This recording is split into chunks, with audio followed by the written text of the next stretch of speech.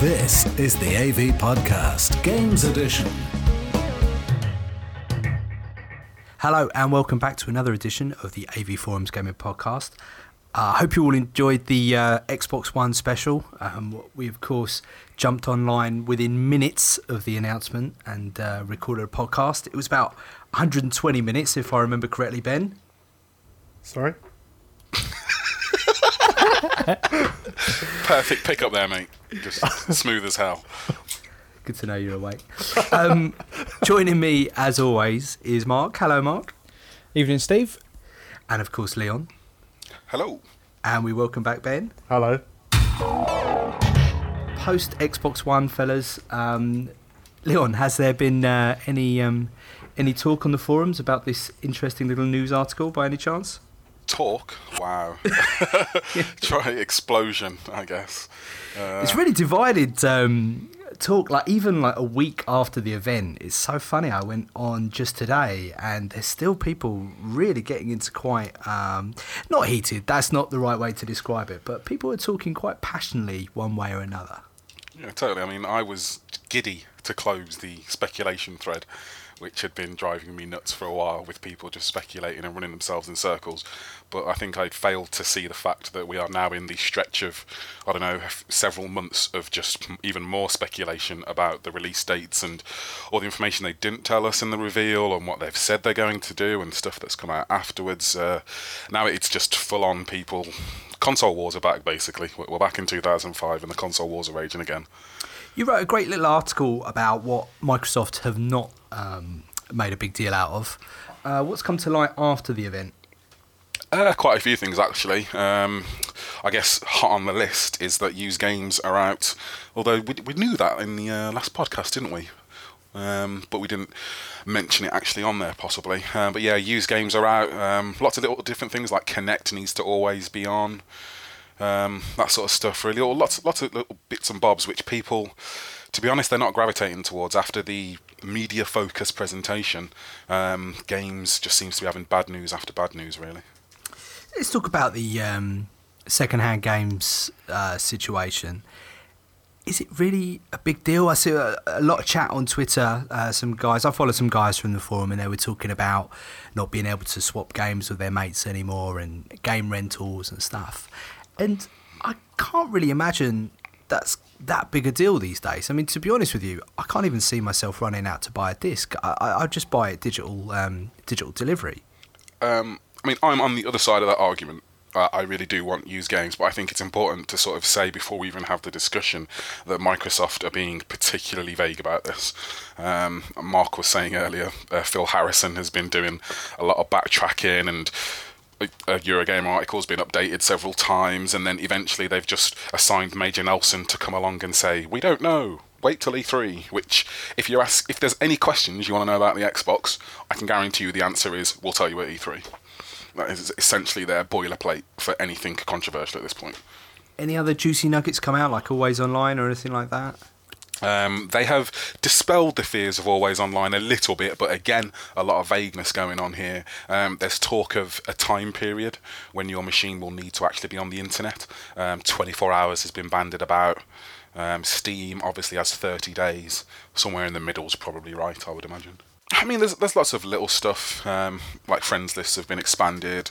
They've got some 4K support. 1,000 now? Yeah, 1,000. I don't know who knows 1,000 people that they want to play games with. I did fill the Xbox friends list back in the day. I used to have to manage it, boot one off and boot one back on, but there's no way I ever played consistently with 100 people. And I think when you're a member of a forum like ours, it's very easy to fill up your friends list. But 1,000, that just seems crazy.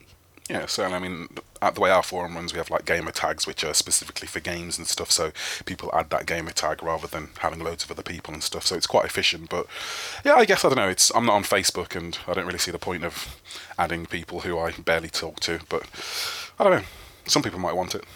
Ben, you were pretty much sold on the fact that you were going to be a PS4 owner day one and not an Xbox One owner. Has anything swayed you since? No, not really. And I think the thing that Leon touched on there about used games, that is quite a big deal to me. And I think it's kind of indicative of the way that Microsoft are viewing the way that games need to be sold and played by people. And there's this whole thing about where ownership is. I mean, if I go out, it's an old argument now, but if I go out and buy a DVD or if I go out and buy a new car, I'm entitled to resell that and I don't have to give anything back to the people that produced it. I don't see why that should be the same with games. But there is an exception because Steve, I know you're a heavy user of Steam and I am as well, and we can't resell those games, but they're so heavily discounted and they're in a marketplace where there is competition from Good Old Games and even, I suppose, Origin and all of the other stores. But if Microsoft haven't proved to me so far that they're willing to discount games that they sell exclusively tied into their own product. So at the moment, digital downloads through them cost as much as a new game would cost in the store. I don't think they ever put prices down. Is that right? Or certainly very rarely.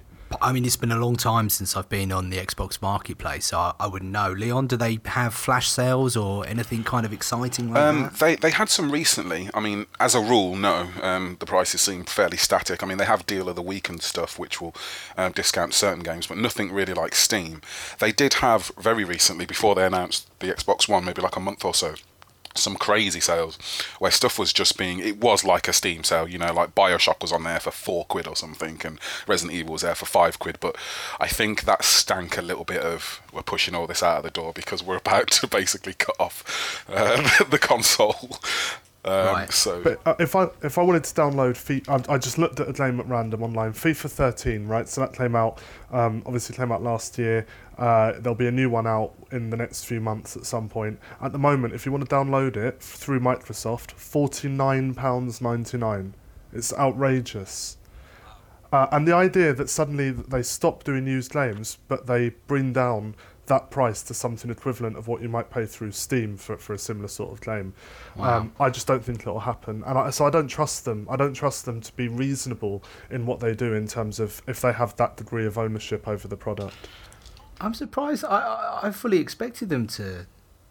Well, I still fully do expect them to do kind of, similar Steam style sales. Maybe not every weekend and, every day in the way that Steam does, but, certainly like holiday weekends and other bits and bobs. But I think the price of games on Steam as standard is considerably lower anyway, even without all of the sales. Well, they always were. PC games were always cheaper anyway. So, then Steam, I guess, compounded that. I'm not disagreeing. I think it's right. I just think that if you're going to say to people, all right, look, used games, I think we can let that slide now. It isn't a huge deal. It's not something we need to be too invested in. I'd just be very careful because you're completely locked into one seller of games and there's no competition. And you have to say, do we trust those people to give us a fair price? And I'd say in the case of Microsoft, the answer would be no.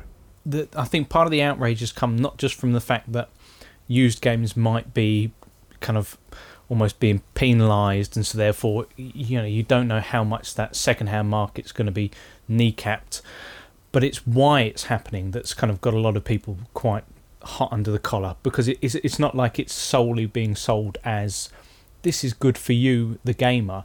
Largely it's due to the fact that they want to have it as you being able to switch between watching a Blu-ray that might be in the drive and then playing a game that's already installed on your hard drive. So it's moving towards that kind of multitasking PC media box type thing, and so therefore it's not really empowering you as a gamer, and so therefore it's not really a choice that you can make. You're being forced to have this media box, and because of all of its other functions, now that you can Skype and now that you can launch Internet Explorer and watch a Blu-ray all within the space of 30 seconds, for that you might be losing the second-hand market. I think if people were offered the choice and said, here's one box, you can't play any of these second-hand games on, but you get all this other stuff, or here's another box, it's purely for games, but you know what, you're going to have to Skype call through something else.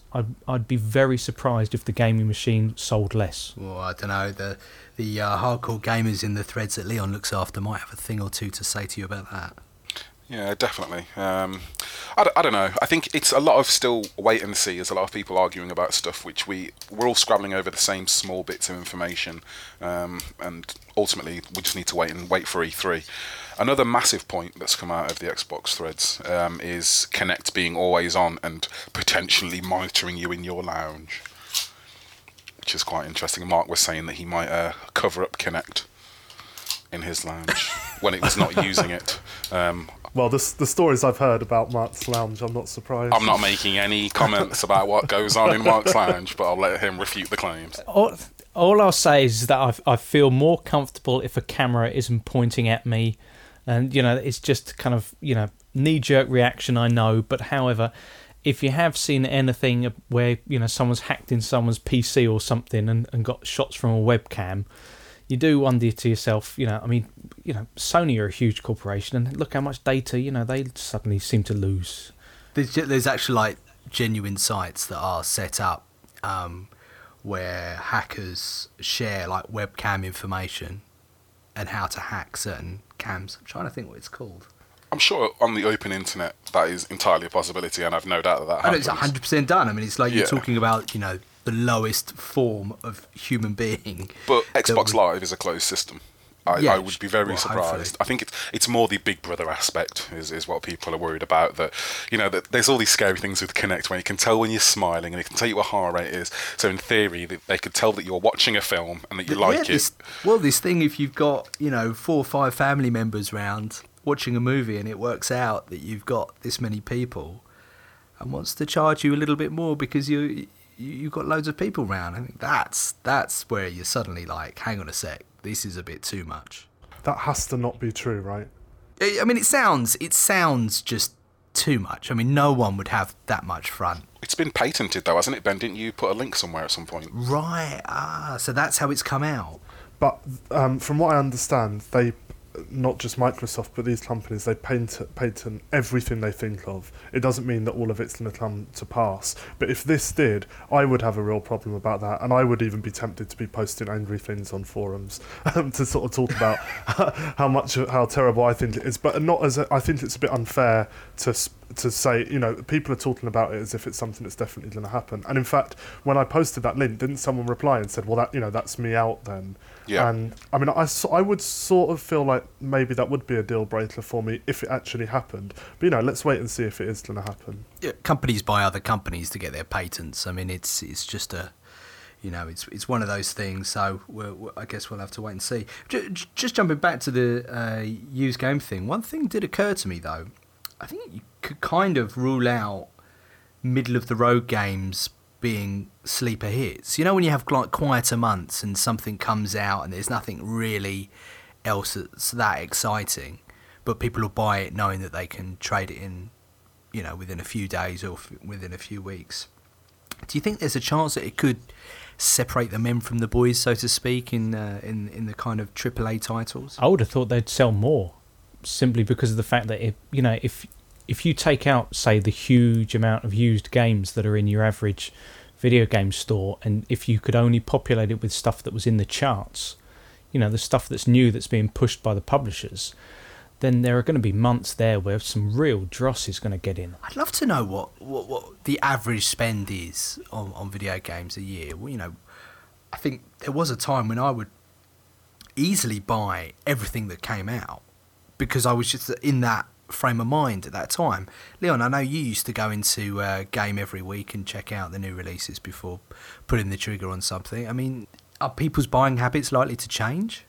Yeah, totally. If the end of day scenario of used games go away does come to pass, then sure, yeah, my spending habits will change. I won't be able to buy a game, finish it in a week, trade it back in for 30 quid and just keep rolling it month on month or week on week or whatnot. Is that something you used to do, was it? I do that now, I still do it.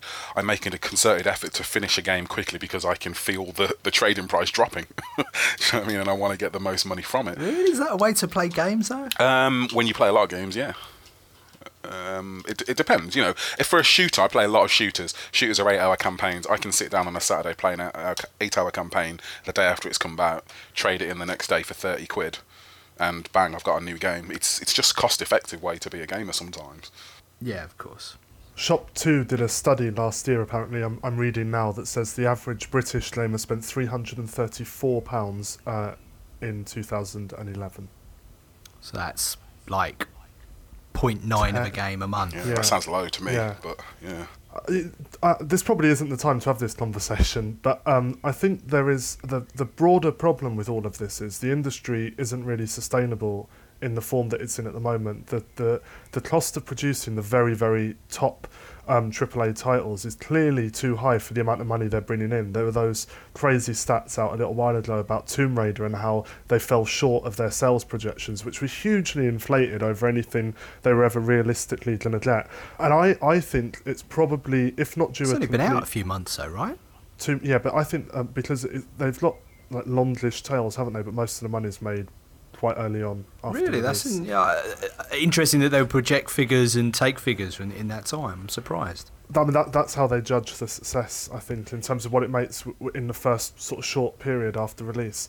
But if it costs, for me, especially, this is part of the thing without me wanting to sound like a sort of typical PC gamer again, but part of the thing that I quite like about the Switch that I've made is there are a lot more independent games around that are doing very interesting, different things. And from where I am at the moment, if the industry, the big part of the industry, the AAA part, were to fall over, as I think it's looking inevitable at some point in the next couple of years, I'd actually say, all right, well, you know, that's the way it goes. They were trying to overspend, make things, and I don't think they're actually making the games that people really want.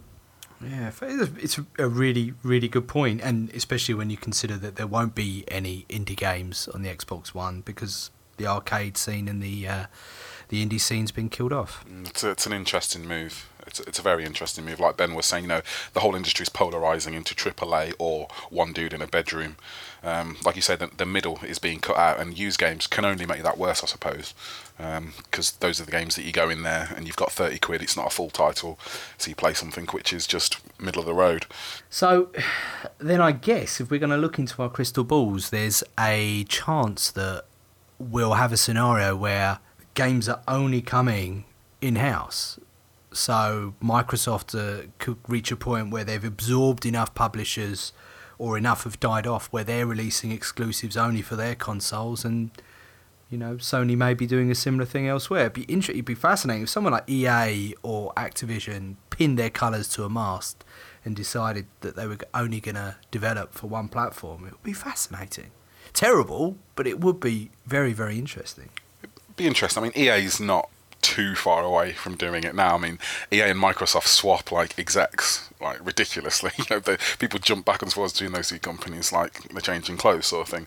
And they're always doing. Obviously, they've had this Ignition thing with their EA games, and Activision's in bed with the exclusive content and stuff, but I don't think you'd ever see that. If anything, I think it's going to go the other way. Both consoles have very similar architectures at this point. They're getting closer to being basically just different branded boxes. And you see Microsoft, I mean, they've doubled down on content at the beginning of a generation because they have to get their box off the ground, but as a past record, they don't really have a good track record of owning publishers and putting out good games for their console, so I can't see them starting now. Well, listen, we're at a point where Microsoft have pretty much shown their cards in terms of hardware and specs and stuff, and Sony have done the same. Fair to say that the PlayStation looks like the hipster console at the moment? It's only because Sony are keeping quiet. You know, we've got this whole basically polarising thing about second-hand games, which is at the very core of everyone's spleens exploding with fury, and Sony just haven't actually said anything. What Sony have said is, we won't block second-hand games. That's it. Well, Microsoft aren't blocking second-hand games. They're just saying, well, no, you can do it, but you're going to have to pay to do it, or someone down the line will have to pay. I mean, they're now saying there won't be any activation fees. Well, no, but the business that you buy from, it sounds like, will be paying the activation fees. And if you think they're going to be absorbing that extra cost, you've got another thing coming. They're going to pass it on to the punter. So, you know, Sony really have...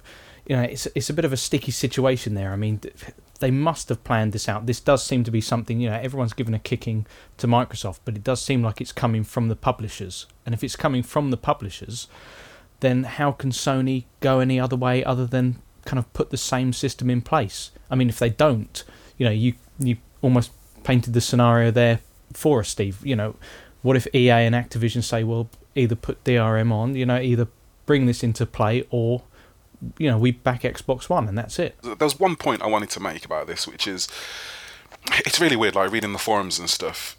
People, I don't want to say people feel really self-entitled, but people need to realise that Microsoft is a massive company.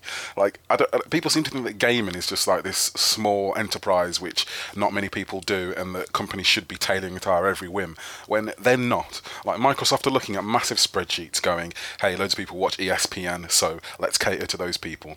They're not catering just to the gaming crowd, like it or not, and it's a horrible thing to say, but they have a lot more people to worry about. If all the gamers went away and they just got all the casual people, they'd be cool. Look at Nintendo. So they're trying to straddle those two divides, and they haven't really catered to us as of yet. We're hoping E3 might be, but I've got kind of a horrible sinking feeling about E3 that perhaps it won't be this Hail Mary pass of games that we're looking for. And do you know what? Just while you're talking about the media features of the Xbox console, I just wanted to make the point is I don't know how many of you have used cable TV in the States, but it's not a particularly nice user experience, and it varies depending on who your provider is and what kind of box they give you, but generally the boxes are pretty crap. So it's not only just Microsoft, trying to wedge itself in there. I mean, there is actually a gap in the market, and I think a lot of people over there will be quite delighted at the fact that they don't have to operate those really quite clunky bits of kit anymore. I totally agree, and I have literally this week just bought a Google TV, which is basically Google's version of what Microsoft... You've done what? Yeah. Why would you do that? I know, right? It's weird. Where did you even find one? I just bought it. I bought it in PC World, actually. Saying that, I hate buying things in PC World, but I did anyway. Breaking every rule in the book. It was on offer. But it does exactly this. Really? Yeah, strangely. But I never have thought. It does the same thing that Microsoft are touted. You plug your in my case, the TiVo box into it, and then I can just switch to that at a flick of a hat sort of thing, whilst having all my Android features, and I've got Google Music and all sorts of stuff. And to be honest, it's actually quite nice. I think a lot of people are writing off like this whole TV integrated and there at a moment's notice thing, without actually realising that you're right, like TV boxes are terrible, the interfaces are rubbish, and being able to pick up a controller and just go Sky One, press enter, and it goes to Sky One is actually kind of cool. We will be recording an E3 special just after the conference. I don't think we decided which day, but we'll keep everyone in the loop, and we'll have a nice special for you. But guys, what are we looking forward to? I had a quick look down the list of games. One thing really stood out to me, and that was a Respawn Entertainment to be announced title on there. That really caught my eye. Anything catch your eye? Interesting to see what Nintendo come out with, as ever. Mario's Zelda. definitely going to be there this year. Yes, Mario will be there. I think they'll be showing I'm off... pleased for you. I'm excited for you. Oh, yes. Sure you are, mate. But no, I think beyond that, it's really kind of the stuff that hasn't been confirmed that's more interesting, because, I mean, we know what's going to be there. We know that there's going to, kind of Assassin's Creed and Call of Duty, and there's going to be lots of that kind of stuff. But the one that I'm really kind of hoping might be there, that we might just see Fallout 4. It'd be nice. Oh, yes, please. Quite conspicuous in its absence, really, and you would have thought those guys should be showing up with something. It is the kind of game that would kind of make me say, right, day one, buying one of the new consoles, and if it was there, then that would be the game to pick up with them. It's the kind of game that makes me want to quit my job. I love you on the adverts.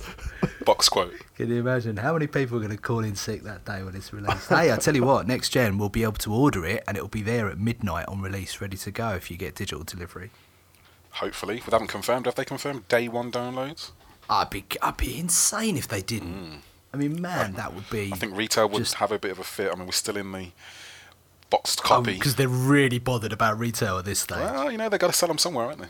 Very true.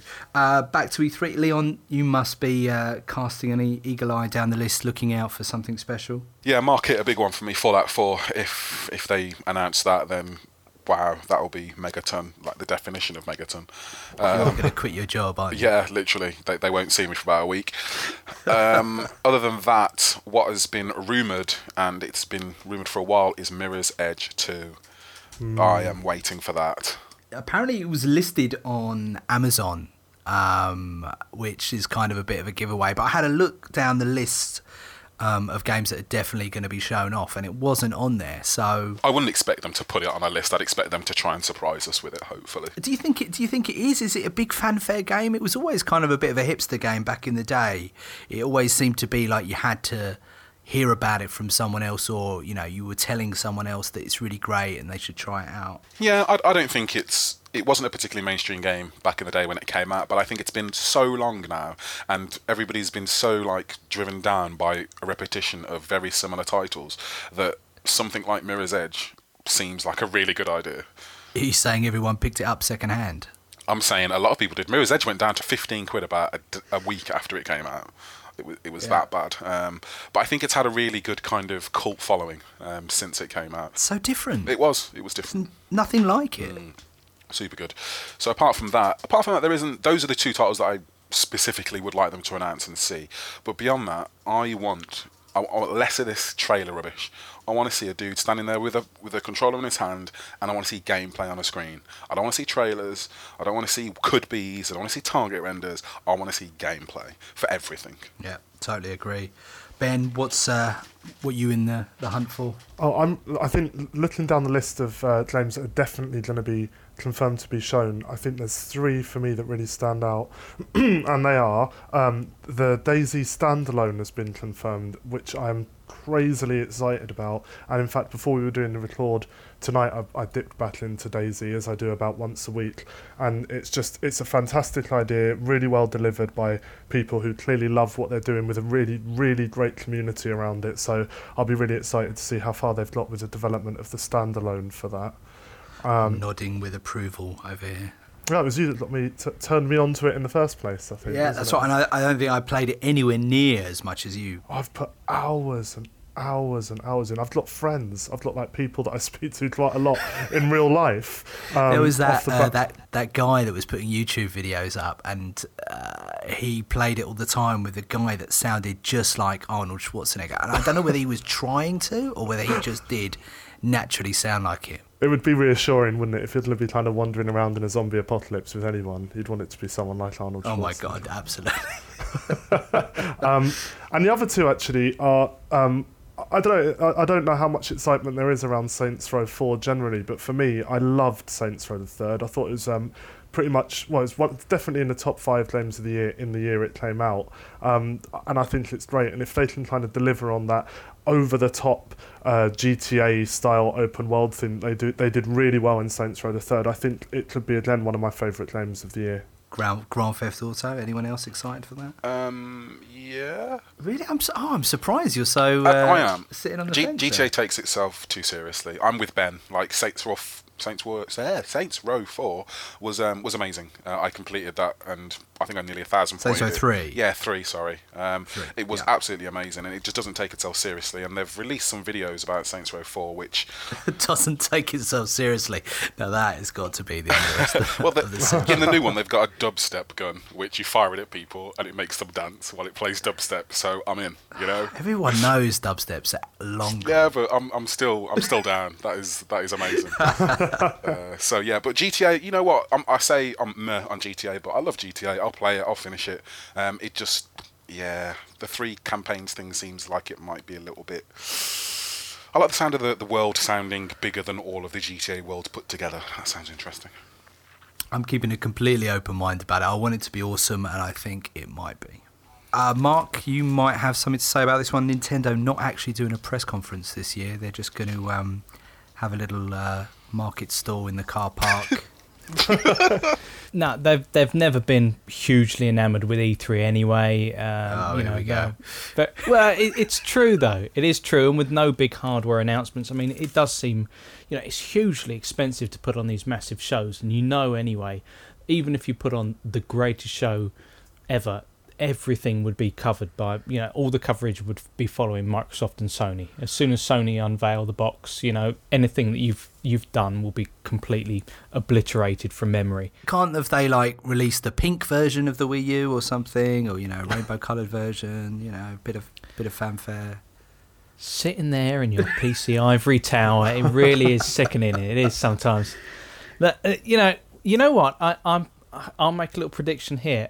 Nintendo will do better out of this E3 and rolling into the holiday season as a +1 kind of console alongside those next-gen consoles, simply because they will be the one that allows second-hand games, and they will be the one focused solely on gaming. I think they'll sell more to the younger market as these other consoles start to kind of push themselves as media boxes than anything else. And the lineup of games, they're going to have Bayonetta 2, hopefully. You're going to probably have a new Smash Brothers, Zelda, Wind Waker HD, hoping for something from Retro Studios. Could be a new Metroid, could be a new Firefox. Well, listen, if there was ever a game which would make someone go out and buy a console, it's Mario, and crucially, he is going to be there, so that's one to look forward to. Exactly. They know their audience, they know their crowd, they know their loyal gamers, and so therefore they play to that. And I don't think there's anything really to criticise with that.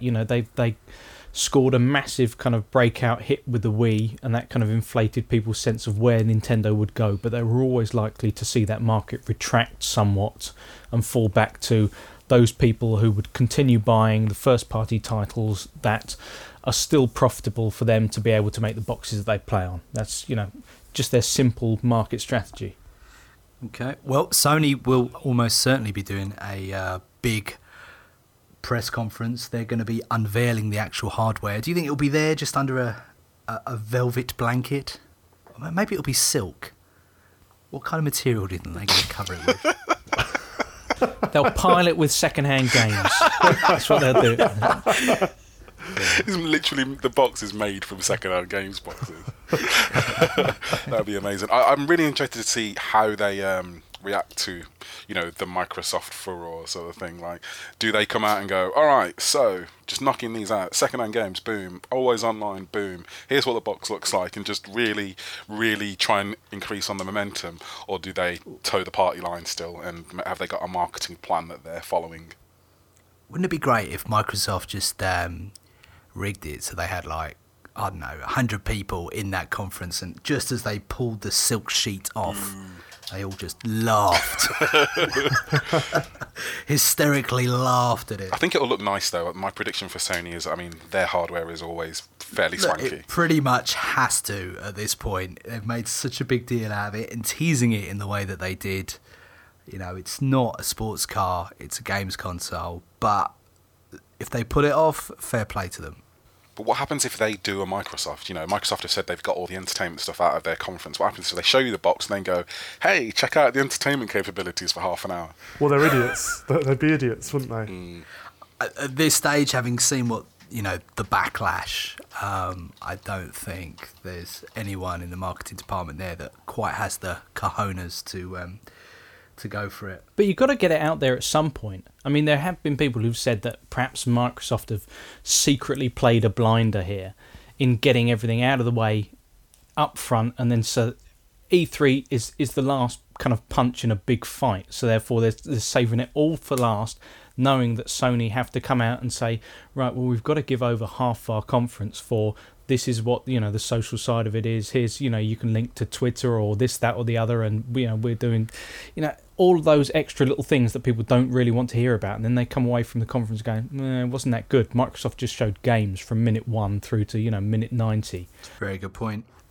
You've also got the question about after all the fury about the Kinect being on, what does Sony do with the PlayStation Eye? Do they basically just say, well, Microsoft have absorbed all of this fury, or they've kind of softened people up, so now when we do it, then people will just go, oh, well, they always had to, as you said, kind of toe the line? Or do they just kind of break completely from it? There's been this little kind of Twitter campaign of say no to DRM, and a couple of people from Sony have kind of replied back and made little jokes about it. But if it's not, if they haven't decided to scrap DRM, and they are going down the same route of kind of slowly castrating the second-hand games industry, then it does come across as, you know, a little bit disdainful for your customers to be kind of making jokes about it on Twitter. So I think they're treading a really fine tightrope, and they've got to, you know, knock this one out of the park. But yeah, we will be doing an E3 special.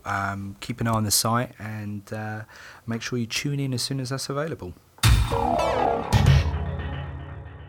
Ben, you received your Ouya.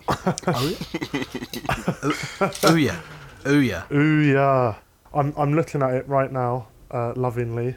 It's I'll just dust it down. Hold on. You've had it a day and it's already got dust on it. That's just the state of my house. It turned up yesterday, yeah, so I haven't had that much time with it. So what's the packaging like? Someone tweeted a picture of the packaging, and it was the coolest little thing. Yeah, it was. It is packaged really well, and it kind of feels like not entirely dissimilar to an Apple product, or you know, everything's kind of neatly laid out in there. All of the wires and stuff are underneath. There was quite a lot of the kind of, you know, the sticky covers you get over screens. There was quite a lot of that just over everything on the controller that actually took me a good 5 minutes to get it all off, and I was kind of getting really frustrated with it. That's your first game right there.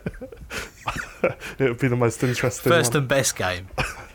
The most rewarding anyway. The box itself is really small. I guess it more or less, yeah, it fits in your hand quite comfortably. You're not saying what I was getting at when I was asking about the packaging. Doesn't it say thank you on it? Thank you for believing. Nice. No, I didn't want to bring it up because it was so cringeworthy. Because it's really poncy. It was so you open it up and there's this red label thing that says in big white letters, "Thank you for believing," and it went straight in the bin, and and it just made me cringe. And and there's been quite a lot of they've come in for quite a lot of criticism recently because they said that all of the consoles would ship by a certain date and they didn't, and now they've kind of gone quiet on the subject. The communication's it was a couple of podcasts ago now, wasn't it? At least a couple. Yeah, since we last spoke. The communication's been regular but very heavily spun towards positive messages when actually they haven't really been delivering on what people thought they should be, what they said they would be. So they've come in for quite a lot of criticism. I was actually browsing on their subreddit, the Ouya subreddit, and it was almost entirely full of people really, really disappointed. Either disappointed in not... On Reddit? Really? You know, Reddit's got some good... I like Reddit. Don't start. Leon can be very thankful he doesn't moderate on there. Yeah. That's for sure. You know, the quality varies from subreddit to subreddit. The console itself is fine. It's actually quite a nice little box. It's very small. It's sort of out of the way. It's silent, or it runs near silent. The controller is. I've got an Xbox controller in one hand and the Ouya controller in the other, and they're very dual wielding. I'm dual wielding as we speak.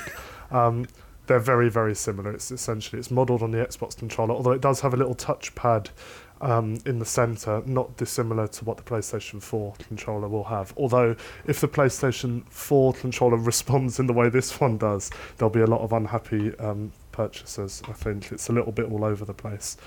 So, what have you installed? What have you downloaded? Virtually nothing so far. So Angry Birds? There's Angry Birds, there's Cannibal, you know, the running... There's a whole load of stuff that you've already played on your phone at some point.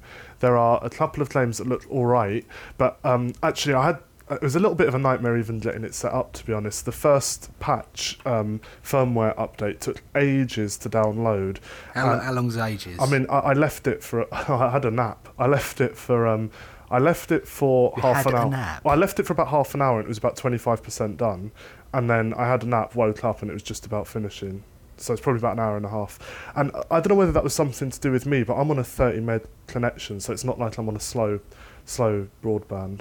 And then I had this weird thing where when you first turn it on, one of the first things it asks you to do is to connect wirelessly to your wireless network. And I connected, and then it did that download and installed it, but then couldn't find my wireless again. And I had to restart it a few times, and it was all a bit... And I looked it up, and there were some other people that had similar problems with wireless dropping out. I couldn't get back onto the screen to be able to connect wirelessly. It was quite a bad experience from turning it on to actually... clearly weren't believing. I wasn't believing. I'd believed up to that point. That's why they thanked me at that point. Thank you for believing so far. You're about to I not. still can't believe you had a nap. Well, was this in the middle of the day? Yeah, I like to have a little nap.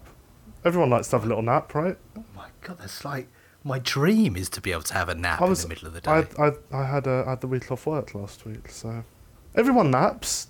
No. Of course they do, Ben. Of course they do.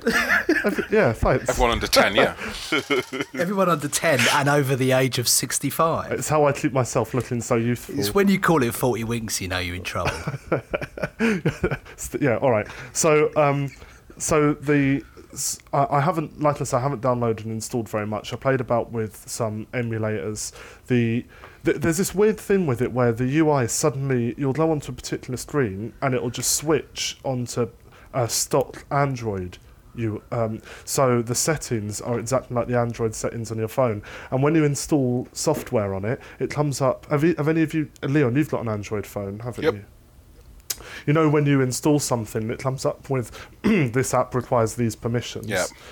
You actually get the same thing, and I think on one thing I installed, it actually said permission to read the phone's memory. It is just Android, isn't it? So Yeah, and it is. Yeah, that's what it is. So, but there's all of these little things that kind of contribute to it not being a very seamless experience.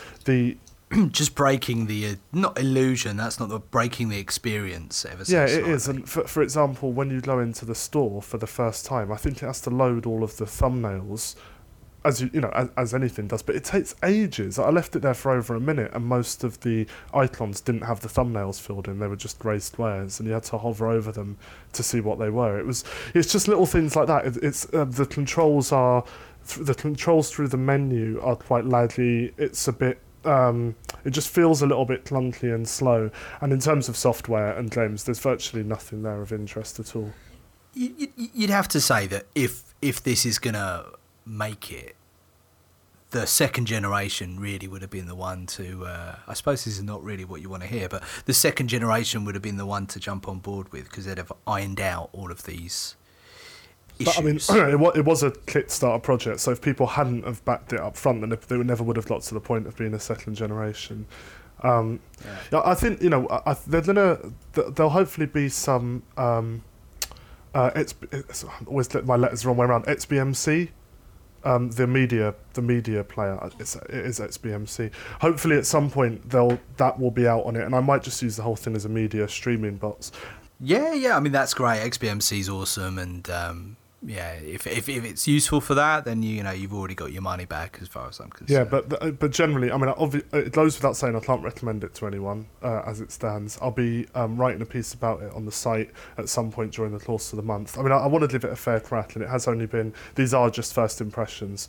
But I mean, I haven't put it on. I've been home today for almost all of the day, and I haven't put it on once. And it only arrived yesterday. And how many times do any of you get a new toy and then on day 2 think I'm not even going to bother turning that on? Depends if you're having a nap or not, I suppose. I had a bit of a nap today as well, but I was I was a little bit worse for wear, so I earned it. What resolution does it kick out? Oh, it's got to be 1080p. So can you install just regular apps on it? you can side load apps onto it. So yeah, there's a way of Side load? yeah, that's what they call it. Because there's a USB port, and you stick in a USB with various apps code. I think it's through the APIs or something. I'm not sure of the details. And then you can kind of install them onto the system itself. That's how people have got things like Netflix running and XBMC at the moment as well, actually, because it isn't. You could have a comic reading app on there. The thing is, though, everything that I can think, that might be quite a good idea, is something that I can already do on something else. That I haven't quite seen what the use for this thing is, that I'll be getting something out of it that I can't use anything else for. There are a few games on there that I've been looking at that are local co-op games, and it looks quite good for that. And the reason why it's worth bringing that up is you can effectively use any controller with it, which is quite a nice touch. So I was watching a video on YouTube, and one person had the Ouya controller, someone else had a wired Xbox controller, and 2 other people had wireless PS3 controllers, and they were playing a 4-player local That's co-op. just crazy. It's quite a nice. That's something where I think, that's quite interesting. You can't do that on anything else. It's got Bluetooth built in? Yeah. All right. So you could get like a Skype app and we could podcast off it. Yeah. Yeah, I don't think I'm going to be doing that. But, We won't need to, because we're going to be doing it on our Xbox Ones with 1080p video. Very, very true. Hey, I had a thought actually earlier, and I meant to bring it up. You know, you all kind of poo-pooed my idea that it's going to be called just an Xbox. When the guy talked to it in the demo, what did he say? Xbox.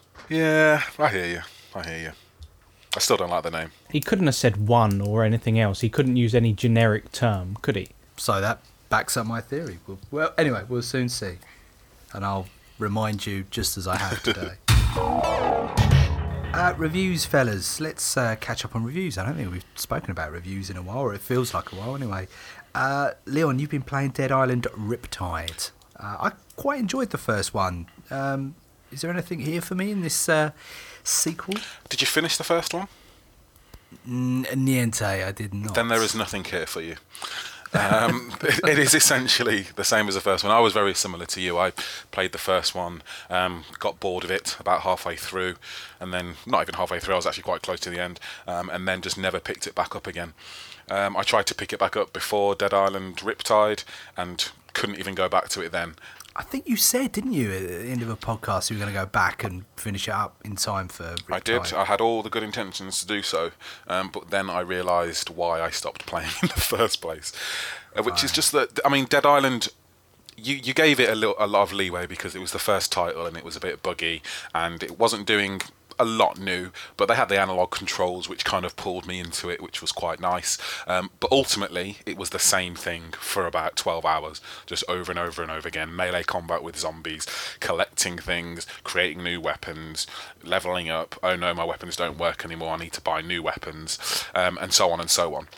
And Riptide is essentially a carbon copy of that, in not even very different locations, to be honest. It's almost the definition of a cash grab, an unnecessary sequel which could have been an expansion or something. What's the scenario this time around? It's the same scenario, literally. You're flying on the helicopter away from the island that you just escaped from. You land on an aircraft carrier, get knocked out, oh no, zombies are here again, check out this new island, and off we go again. Are you kidding? No. Wow. It truly is like the most least. It's possibly one of the worst sequels I've ever played for not moving on from the first one, if you will.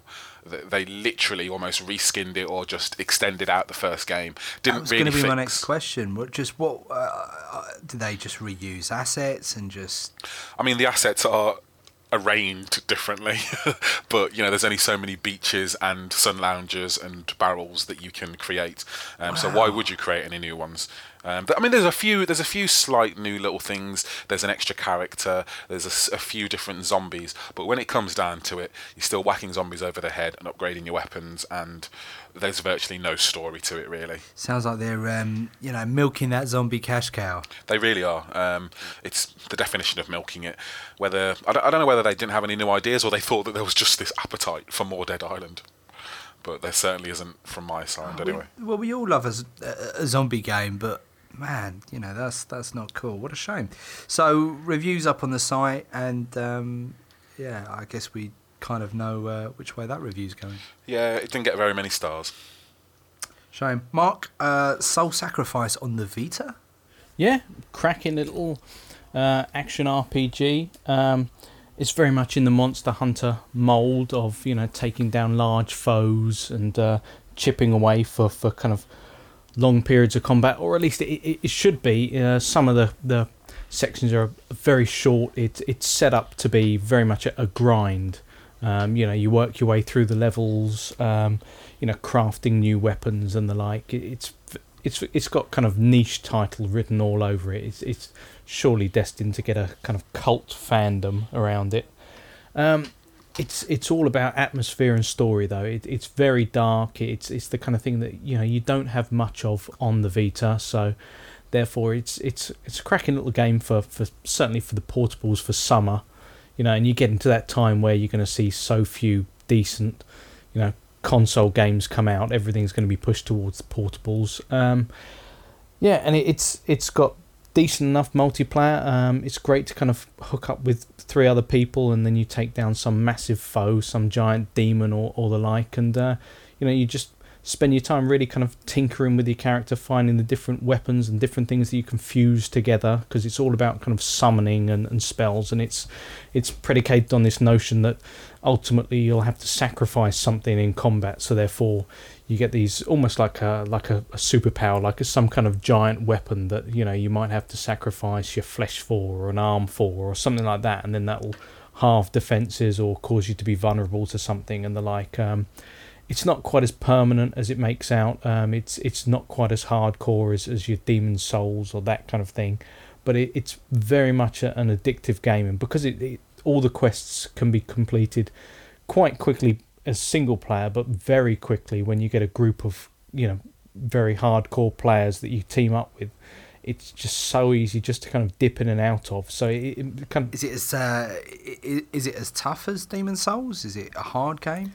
I'd say no, because the grinding actually makes it that much easier. As in, you can actually see Demon's Souls and Dark Souls was more about gamer skill, and you would slowly accumulate things that would help you. Whereas this is very much. I mean, if you get in a little gaming session online with 3 people who are significantly higher level than you can accumulate loads of experience points. You can basically just kind of jump up levels by just kind of dipping in and out of combat and being the little guy, scared and carrying in the corner. At least that's what I did. In the month ahead, what you got, fellas? I should have Fuse dropping any day now. I think it came out the other day, being vague because we don't know when we're recording this. So yeah, Fuse, which is Insomniac. Yeah, Insomniac's first multi-platform title, which actually looked quite cool. Ben, I guess we've got your Ouya right up to look forward to. Yep, Ouya, and there'll be a couple of other games as well. What's Steve Manny putting out anytime soon? Well, Manny's away for a little while. He's having a little holiday, I believe, but he should have Grid 2 up at some point when he gets back. I thought of Steve today. I saw someone had posted on Twitter, the Lego Ewok Village is coming out soon. Yeah, I'll be twisting Steve's arm to take on some more. There are more Lego titles coming out. I don't think it was a game. I just think it was an actual Ewok village that you could build. An actual thing. Well, people love that stuff. It goes for huge money. You've got all the Lego Star Wars stuff. That stuff, anytime that goes down for a sale in some kind of supermarket or something, people are all over it. I'm semi-looking forward to my son getting into Lego. And I say semi because I quite like the idea of building something with him. But also, I do absolutely hate all of his toys with a real passion. Don't know where I'm going with this. Is it because the toys are noisy? Because they're bloody everywhere. Literally taking over. But wait till you buy him a Lego Millennium Falcon and he just decides that he's going to put it together wrong. Yeah, I don't know what you want to be careful what you wish for, because my house is covered with Lego and Duplo and just bits of things everywhere. Yeah. It gets worse, Steve, not better. Do you know what? One of my most vivid memories as a kid is my my dad absolutely losing his one day and ripping the legs off my AT-AT. Did he step on some Lego or something, did he? I don't know what happened. I mean, well, I kind of do. We didn't tidy up our room. My brother and I shared a room. And my dad just went postal. And so he crippled an AT-AT. And tore the legs off my AT-AT. Yeah, it was quite a painful memory. You're still hurting, aren't you? I am. I can tell. That must have been a good 23 years ago, and I remember it ever so vividly. Make sure you tune in for the E3 special where we'll be hearing about all the rest of Steve's traumatic Ben, you took a trip down to the AR versus VR exhibition in Shoreditch last week. I was going to go down, but unfortunately I couldn't make it. Yeah, so a company called Inition were hosting this event, AR versus VR, and it was in their offices in Shoreditch, and it's part of a kind of wider digital Shoreditch festival, which I think has been happening for 3 years now, promoting the best of what's going on all around that area, which they call Tech City. And as part of it, I'd like to have a go with an Oculus Rift, rather excitingly. Omnidirectional treadmill as well, or...? There was some omnidirectionality Wow. going on, but it wasn't a treadmill. They had something else there that you could. I'm just trying to desperately remember the name of. It was called a whiz dish, and they call it A what now? What? a whiz dish. Sounds like some sort of 90s acid house craze, doesn't it? The thing is, actually, I've got. This is the one thing that I saw that I have really conflicted feelings about. It works very. I'll just explain what it is. They actually call it a locomotion platform, right? So it is if you imagine a disc like the omnidirectional treadmill, which I hope everyone's watched that video now. So it's a sort of circular thing that you stand on, but you get special shoes in this case. So you stand on it with these special shoes, and you keep your feet in contact with the dish at all times. But with the shoes on, it makes the contact almost frictionless. I mean, you're never going to fall over, but there's not very much friction, and you can sort of imitate walking by sliding your feet forwards and backwards, almost like you're walking on the spot, doing some sort of weird moonwalk style Sounds thing. amazing. It actually works really well, and the developers were there, and they were such lovely guys and really kind of dedicated to it. I've actually been working on it since way before the Oculus Rift came along. But you can't help but who's gonna have this in their front room? You know, it's the same as we talked about with the omnidirectional treadmill. Mark, yeah, other than Mark. and I really felt, and you know, it's one of those things where I do kind of hope I'm wrong, because they've put a lot. They really obviously care about their product, and you meet some people at some things, and they're just Going through the salespeople. They're motions, doing yeah. But these people, they obviously care about what they've done. But I can't see it for myself. I mean, it was fun, you know, it was fun to have a go with, and sort of a good laugh to watch other people and all of that. But you know, I really don't see where that sort of product is going. I don't know. I mean, I am. Did you try an Oculus Rift on? So I did, yeah. I spent quite a bit of time with an Oculus Rift on. I am fascinated by them, and I do want to have some hands-on time and see what it really is like to use it. I mean, what was it? Was it weird? Was it good? Was it? So I think it's important to separate the two things. The kind of the experience I had on the day, this isn't going to be representative of whether I want one at home or whether it might be worth getting one at home. But First time you've ever used one? First time I've ever used it. I spent a lot of time using it with different things, applications that people have built, and I loved it. I loved every minute of it. I had great fun with it. So the unit itself at the moment, there's only the developer kits out, which don't have integrated headphones. So you've got the sort of eyepiece, the headset that goes on, and then you've got headphones that go over the top. There is a picture out there in the wild of you. Me with it on my face, my beautiful big face, and it's very comfortable, very light to wear. At the moment, the technology isn't as good as it will be in the final version. If I got what people were saying right, at the moment it's SD or something like SD, but the final product will be high def. And there's sort of various other little bits about it that aren't quite the way that it's going to be in the final thing. But even so, it was very, very convincing.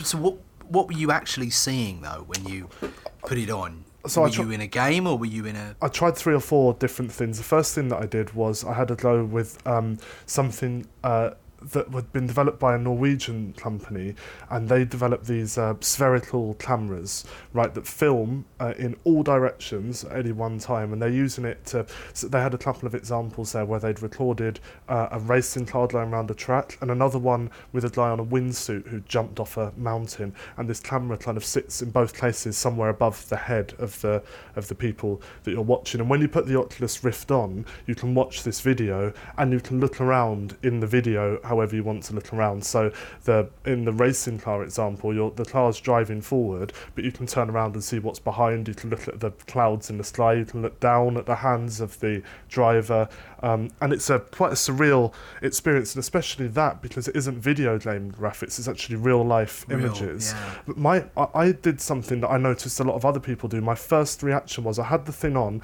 and I put my hand in front of my face because, like I mentioned this in the article that I wrote about it, it's as if my brain needed to know that what I was seeing wasn't real.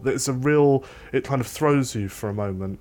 But you were aware that it was lower definition than obviously real sight. Yeah, there's two things. Yeah, so the Oculus Rift, I think the display of it was lower definition than the final product will be, but also the camera that they'd recorded. This technology is really new, I think, and the people that were developing it, I think they've only had the Oculus Rift available to them for the last month. So we're talking really kind of hot off the press stuff. The spherical camera that these guys used to develop is called their 360-degree camera. The company is called Making View.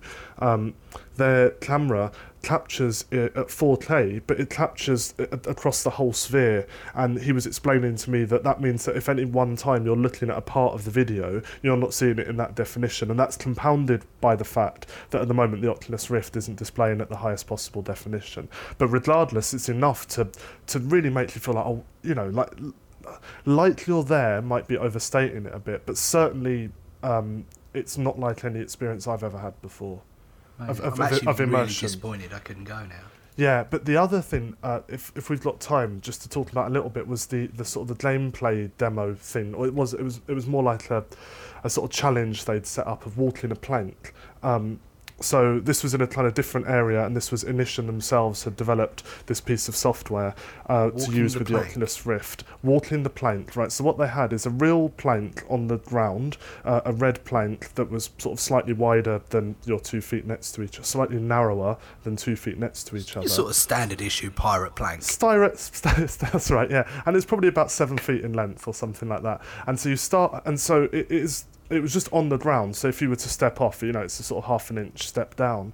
But with the Oculus Rift on, you started off with your back to the wall at the end of the plank, and what you were seeing with the Oculus Rift on is it starts off in a room, a sort of darkened room, and you can have a look around, and you're kind of simulated on rails moving forward through the room, and a door opens, and when the door opens you're suddenly outside, and in real life they've got fans pointing at you, so it feels like the wind is blowing at you. Brilliant. And through the headphones they're playing the sound of, you know, wind high up, you know, kind of whistling through the buildings, and what you're seeing is a building that you're standing on, a wooden plank in front of you, a building on the other side, and hundreds of feet's worth of drop, you know, it's just kind of rocks down the bottom.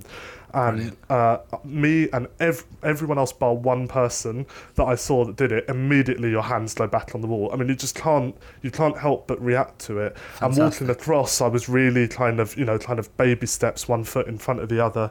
And it was a real experience. And that's what I meant at the start about, does that translate into the home? No, not that experience, I don't think it does. But as an event, as a day out and a way to sample what the technology is all about, it was really exciting. It was really great stuff. You know what? You instantly reminded me, and it's weird because we were talking about Mirror's Edge earlier. I think I've spoken about this on the podcast before, but I do get excited about it. When I played Mirror's Edge, it was a really lovely spring day, and I played the whole game over the course of the day, and I threw open my patio doors. So when I was on top of these buildings, I had this breeze kicking through the house, and it just added another layer to that game. And look, you know, if something like that can be simplified and brought into the home, then I think we'd all be for that level of immersion. I mean, we would, wouldn't we? I'm not going to buy it, but I endorse the idea because it's a step along the way to the holodeck, as I said before. It's like everybody going crazy about Kinect and stuff, and I think it was Bearman on the forums made the best quote I've heard of all of this stuff is, if we don't embrace these changes now, how are we ever going to get to the holodeck? I think, look, you know, you've got to see it for what it is. No one's going to realistically, well, maybe some people would, but I mean, no one should realistically expect this to, you know, be some kind of a perfect interface for something like Fallout 4, for example. But if you took a game like, what's the one I'm thinking of on the PC? Is it Amnesia, Ben? The kind of the horror one? Yeah, so you got Amnesia 2 coming out, and it's really just kind of an exploration game where you're kind of plodding through scenarios. I wouldn't be able to. Amnesia is terrifying when you play. I can't even imagine. I mean, yeah, it's literally one of the scariest games you could play, and I'm not saying this is going to be for everyone, but that would really be playing to the strengths of this device. I think there are two shortcomings in terms of playing games with it that sort of immediately sprang to mind when I was using it. And one is the same as the Kinect, is how do you get movement, how do you walk around, and if you're not going to have something like an omnidirectional treadmill or whatever, how do you do the thing where you're walking forward now? And the second thing is, everything that I've seen so far doesn't seem to differentiate between where you look and where you aim. So if you've got something where you're shooting, at the moment it would seem to me that it's kind of centred on wherever it is that you're looking rather than where you'd be pointing something. And I think possibly the right solution might be that you have the headset with a control pad, but where the right stick is effectively your head instead of the right stick, and maybe that sort of controls where you're aiming a gun instead. Like, I'm sure there are ways around it, but I think it would still need to be supported by a control pad, and for that reason, I think if you combined those control pad plus the Oculus Rift, I think there's potential in that for in the home. Yeah, but as a device by itself, no. The reality is we still want to play games sat on the couch, right? Yeah. So, you're never really going to get 100%, at least not in the immediate future, away from a controller. A, because we don't want to, and B, because it's probably not the best way forward right now. So, I don't know. It's going to be fascinating. There's some people that are really committed to seeing this through. So, there certainly will be some talking points ahead and definitely some exciting times ahead. Anyone interested to read up on Ben's thoughts on the AR versus VR exhibition, that article is now on the site and ready for your reading pleasure. Listeners, if you want to tune into the E3 special, keep an eye on the site. That's probably going to be going up hopefully within a few days of the conference wrapping up. And we'll be giving our reactions to all the big announcements, and hopefully there'll be some surprise talking points. We always appreciate you tuning in and listening in. If you could swing by iTunes and give us a 12-star rating, that would be massively appreciated. We, of course, always read your comments on the thread as well. If you want to see a picture of Ben with an Oculus Rift on, swing by the thread and have a good laugh at his massive head. My beautiful massive head. It's good to see him in a picture when he's not napping. I have, of course, been Steve Hill. Big thanks to Mark. Cheers, Steve. Thank you, Ben. Thank you. And high five, Leon. High five. See you at E3. We'll see you all just after E3. All content, including sound clips and music, is copyright material and featured for promotional use only. The AV Forums podcast is copyright M2N Limited.